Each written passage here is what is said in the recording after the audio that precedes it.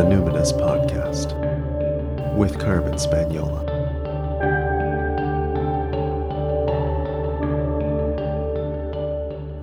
Hi there, and welcome to the Numinous Podcast, where we have interesting conversations with everyday folks about the mystery of life. This podcast is a complement to the Numinous School, an online intuition development course for people who want their self-awareness to serve a greater good. I'm your host, Carmen Spagnola, and this week I'm so pleased to welcome my friend and my mentor, Tad Hargrave. This episode will be particularly interesting for all the holistic practitioners out there because Tad is the owner of Marketing for Hippies. He's an amazing marketing trainer and educator.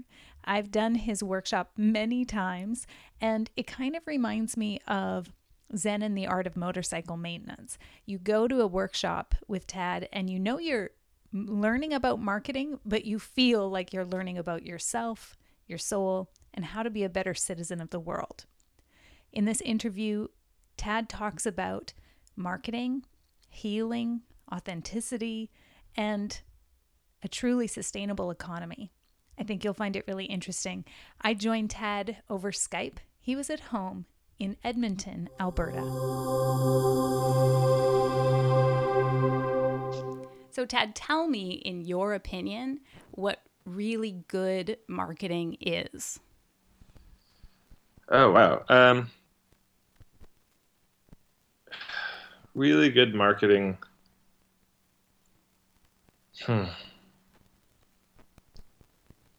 It doesn't feel like what most people would associate with marketing. I think what most people associate with marketing has a very cold, sterile, manipulative, pushy, exploitive, kind of crass feeling to it. And I feel like when people think about marketing, we're often thinking about it as something that is sort of done to us, or if we're doing it, it's something that we have to do to other people. And so the direction of it is it's coming from me out to the people who I'm marketing to. And that often renders the potential buyers, the marketplace, as sort of like inert object who we need to act on. That if we don't do something, they're not going to buy from us or from anybody. And so we have to be marketing. And what we can forget in that is that they're looking for solutions to their problems themselves. They're actually very active. They're not passive at all. There's the old adage that people love shopping. People just hate being sold to. And so to me, really good marketing honors the fact that people are already out there looking for something. And makes it very easy for them to find it and safe for them to check it out to see if it's a fit. And sort of underneath that, I think bad marketing comes from the agenda to get people to say yes. Mm-hmm. That's the core driver of it. And it's explicitly said in a lot of sales and marketing. If you didn't close them on the possibility of buying, they closed you on their limitations. And, and even the idea of closing, that whole language of like we're closing something as opposed to opening a conversation. So I feel like that's the agenda of bad marketing. And good marketing has three kind of agendas to it. And the first is just to get people's attention. The second is to establish if it's a fit or not. And third is to lower the risk of taking a step and checking it out. Right. Yeah. So in my practice, and I know in your work, because you've defined your niche so well, the two of us end up working with a lot of coaches and teachers and yogis and healers and people for whom building their practice or getting their work out into the world really cuts close to the bone because it's so closely identified with who they are, like they are bringing forth the greater purpose. And so there is this icky feeling about having to talk about yourself. It brings up a lot of vulnerability, and also the tension between, well, is that my ego, and all of that. So I wonder about how you as a teacher and practitioner have handled how people's stuff comes up when all they're trying to do is like write a sales page. Like, you know, like, tell me just a little bit about what that's like for you as a teacher, with people, you know, really encountering themselves and their shadow and their vulnerability in their business. Yeah. I send them to people like you.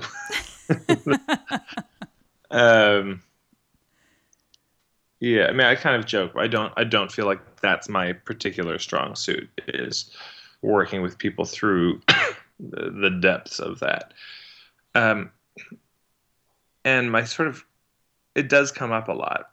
And I think this is part of the fact that it comes up at all is an indication of a number of things. The first thing it's an indication of is it's just not natural to brag about yourself a lot. Just who does that? Who would walk around being like, I'm the best, you know? It's really natural to brag about our friends. You know, if you were at a party and I was, oh my God, this is Carmen, she's so amazing. She, you know, that would seem lovely, that somebody is bragging about their friend. But if I was like at a party and I was like, yeah, I'm Tad, I run marketing for hippies, it's a big deal, why don't you sit down? I'll tell you, it just feels so gross. So I think that's the first thing it's an indication of, and there's a very natural response, because we don't want to be considered braggarts, and we don't want to be turning all these social situations into selling situations. So I think that's a very human, normal, appropriate response. I'm glad that people feel that way about it. But there are definitely deeper cuts to it, of ways that notions of deserving have shown up in this culture and in business. You know, and it's like charging what you deserve, you know, and pitches like, if you don't sign up for this program, then maybe you don't think you're worth $10,000, you know. So this notion of deserving gets brought into it, and it really complicates everything emotionally. So when somebody's like trying to figure out what to charge, it becomes this whole like, oh my God, well, maybe I don't think I'm worth that, and shouldn't I think I'm worth that? And so trying to figure out a price based on what I'm worth as a human being is very tricky and painful, and just I don't think the right direction to go. Actually, I want to just like shout out quickly before we move on that you wrote a fabulous blog post about this, why charging what you're worth is bullshit. And I read it and was like, wow, that friend speaks my mind. It was really well done. Sorry to interrupt. So what's the second thing? Well, so the other thing is that, you know, Mark Silver, our mutual colleague, talks about this a lot, about how much heavier all these decisions get when we think it's about our life purpose. And, you know, he comes from a Sufi tradition, and from that tradition, our only purpose in life is to keep opening our hearts wider. Like, that's it. And everything else is just sort of what we do during the daytime. And so people will, you know, around conversations around niche or around offerings, we can take it very personally and be like, oh, is this, yeah, my life purpose? Is this? And I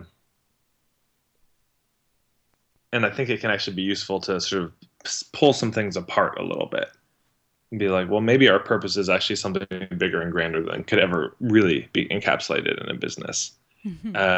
And maybe our purpose doesn't depend on a certain business succeeding. Like, that the whole business could fail and we would still be successful in our purpose. So there's that. And then there's this other place where, yeah, we're putting ourselves out and risking rejection. And yet this is where it can really be sort of a path of personal growth. But we actually want to court rejection, because what happens is people will, out of the desire to avoid being rejected, will become very neutral because they don't want to offend anyone. They don't want to push anyone away. So they, stop being themselves. They stop saying what they really think. And that is very neutral, and it doesn't offend anyone, but it also doesn't draw anyone in. Um, and Yeah. that often, people have there's some clients, that the potential clients they meet, who are just immediately a yes to them, just like, oh my God, I want to work with you. Some are just a no. It's like, oh my God, you're a quack. And they just no chance they're going to work with them. But there's a lot that are maybe, and it's usually like 60 to 80% of potential clients are just maybes. And they're maybes because we're not being vulnerable. We're not being honest about who we are. So, it's like, if the role of marketing is to just get people to say yes, then I don't need to be vulnerable. I just need more marketing tactics and more pushiness. But if the role of marketing is to help establish if there's a fit or not, I need to be really vulnerable. And like it's so funny, actually. I give your example at my workshops a lot these days of, you had if I think for the mentoring on your sales page, and you had here's how you would know if you're a fit. Da, da, da. Here's how you'd know if you're not a fit. And one of them was, if you believe in a spiritual hierarchy and ascended masters and theosophy and all that, we're probably not going to be a fit. And that really risks rejection. And not even risk it, courts it. You're asking for it. Mm-hmm. You're being like, if this, you just know who's a fit for you and who's not. And this is the whole idea of like niching. Like, yeah, niching is finding our role in the community, finding our role in the ecosystem. And there's a particular role that we have. We can't be everything to everybody. And so, and we can't reach everyone. Not everyone is going to be an ideal client for us. Not everyone is going to be a fit. And so instead of wasting time around that, instead of spending a lot of time with, because people will trick themselves. They'll be like, oh man, I got so many people in the pipeline. That's great. But what they mean is, I've got so many maybes. Right. And those maybes, the two truths about maybes is, one, maybes never buy. And number two, they almost always turn into no's in the end, because eventually they meet somebody who they're a yes to. Right. In the no And category. I think you could say that too, even just about opportunity. Like, even if you're not a person in business, as you are moving through your life and you are equivocating all the time, or trying to be all things to all people, or, how many roles are you fulfilling in your life where it doesn't really feel like the best fit? I can see how this could superimpose onto life presenting you with lots of opportunities that are just maybes, and none of them are ever really going to feel like that soul satisfying role that you're fulfilling, or project that you're doing, or whether it's a job or a role like taking a year out to parent, or whatever it is. It's like, when you're equivocating all the time and not really, planting your stake in the ground and saying, this is who I am and this is what I stand for, life does sort of present you with kind of a meandering wish-wash of maybe opportunities. Whereas I think when you plant your stake in the ground, life rises to meet you and presents you with things that are just a much closer fit. And I think, love that. This is why I think anybody could do like a Tad Hargrave Marketing for Hippies course and like come out feeling spiritually and personally improved. So it's one of those things where, lots of things that you, your courses and publications and things that you put out, I'm always like, I know I don't, sort of need that because I've done his workshop many times, but I just want to do it because it feels good. And actually, that brings me to the next point. I heard you say in the very first workshop I took with you many years ago, sometimes the acknowledgement is the healing. And that's a line that I've used in workshops and, one-on-one with clients many times. It's a philosophy that I've really embraced, that sometimes the acknowledgement is the healing. And marketing can be like that, when you acknowledge for somebody that you've been there, or, you make yourself vulnerable and say, I know how you feel, and it probably feels like this. I know, because I've experienced that.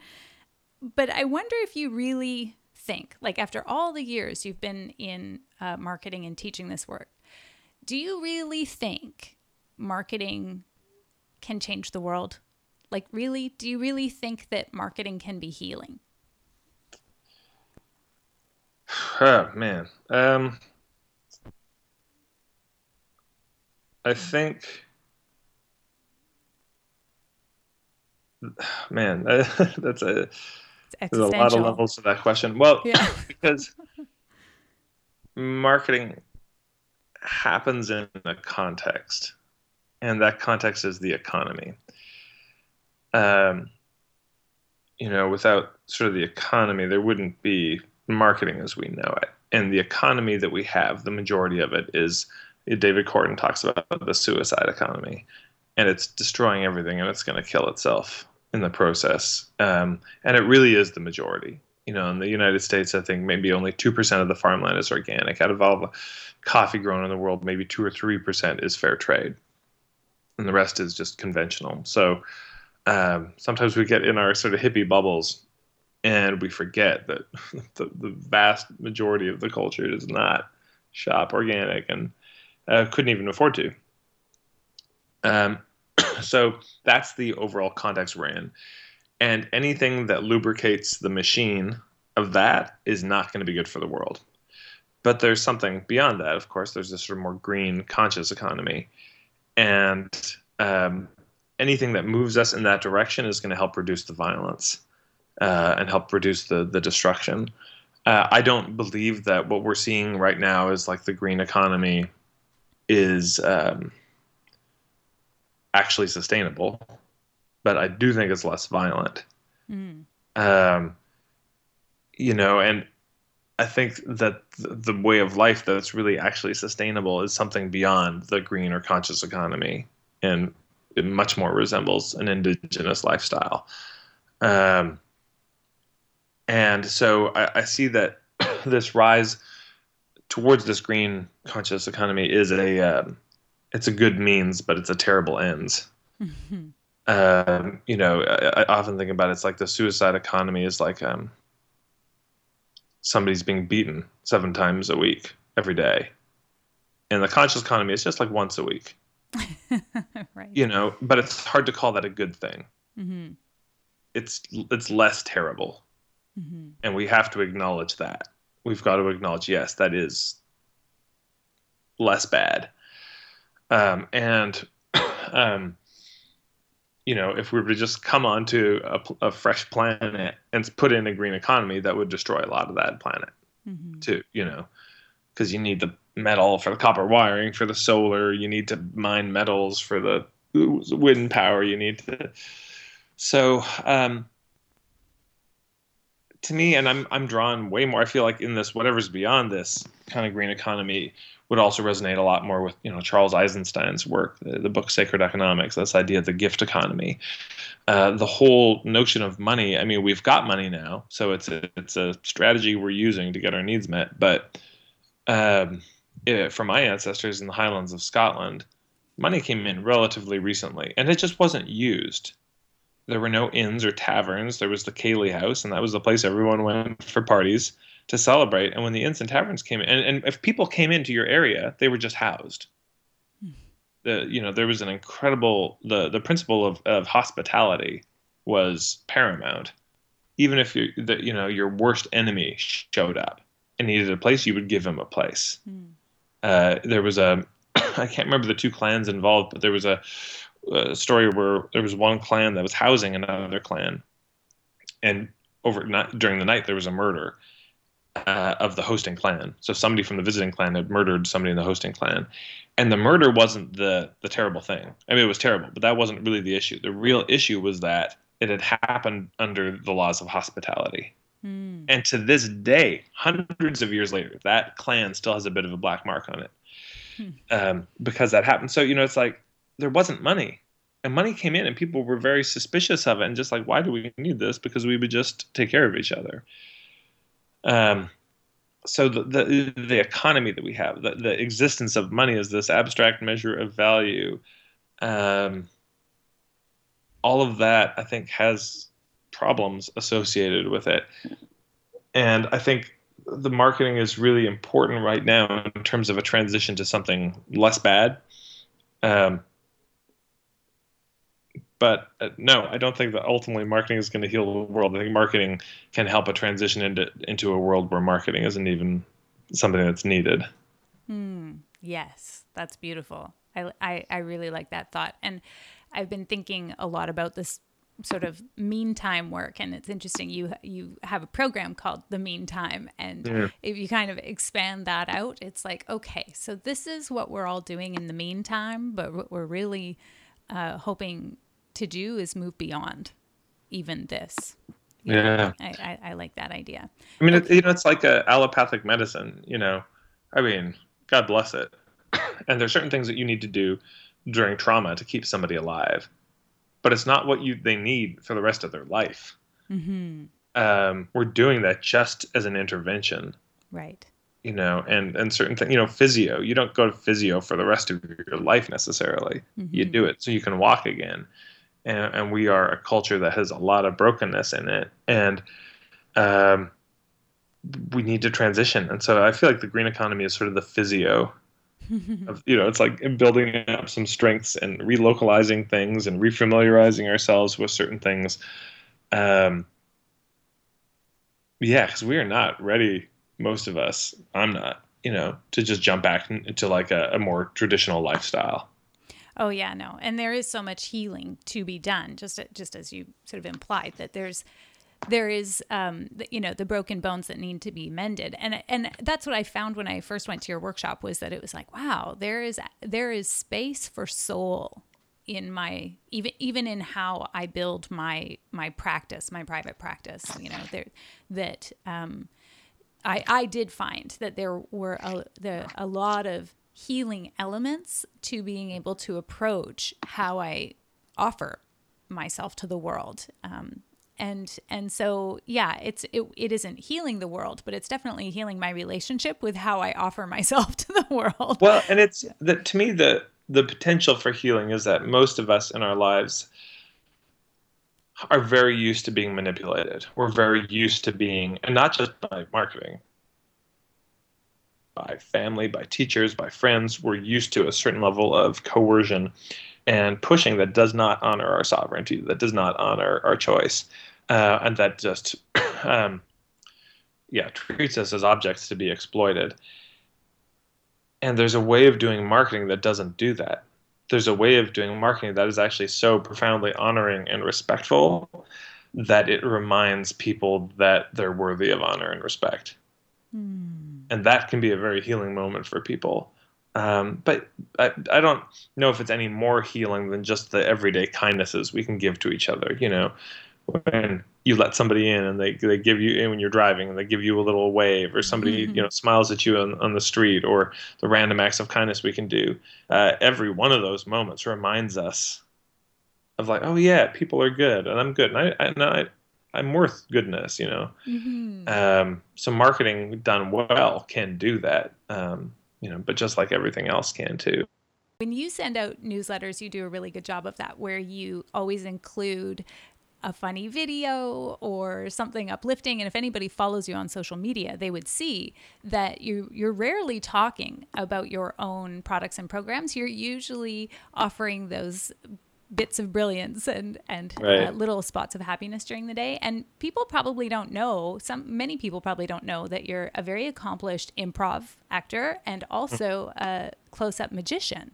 Mm-hmm. And when people show up at your workshops, they might also be surprised that you're like a encyclopedia of jokes. So could you just give me like a marketing joke? A marketing joke. Oh man. Uh, I don't know if I have any marketing jokes. Oh, this is so appalling. Okay, I'm how quite about sure. a hippie joke? I got all the hippie jokes. Yeah. Um, do you know why the lifeguard didn't save the hippie? Why? He was too far out, man. What about a hipster joke? You have all the hipster jokes too. Oh, I got a few now. Yeah. Well, I don't know if you've heard the new hipster joke. I've got it on vinyl. The um, do you know how the hipster burned his mouth? How did the hipster burn his mouth? Yeah, he ate the pizza before it was cool. Poor hipsters. Okay, last question on the Numinous podcast. We always end with a question from the Proust questionnaire. So, Tad Hargrave, what do you consider perfect happiness? I mean, the phrase that comes to mind is just that not thinking that things should be any different than they are. That sounds peaceful. Yeah. Yeah. Thank you so much for coming on the show, and thank you for having this conversation with me. I'm so glad I have one recorded for posterity. Perfect. Me too. Personally, I really don't think it matters if you are a holistic practitioner or a heart-centered entrepreneur, or if you work as a communications officer in a very large multinational corporation. I think what Tad is talking about and his take on communications is so important. If it resonates with you, I highly encourage you read marketingforhippies.com.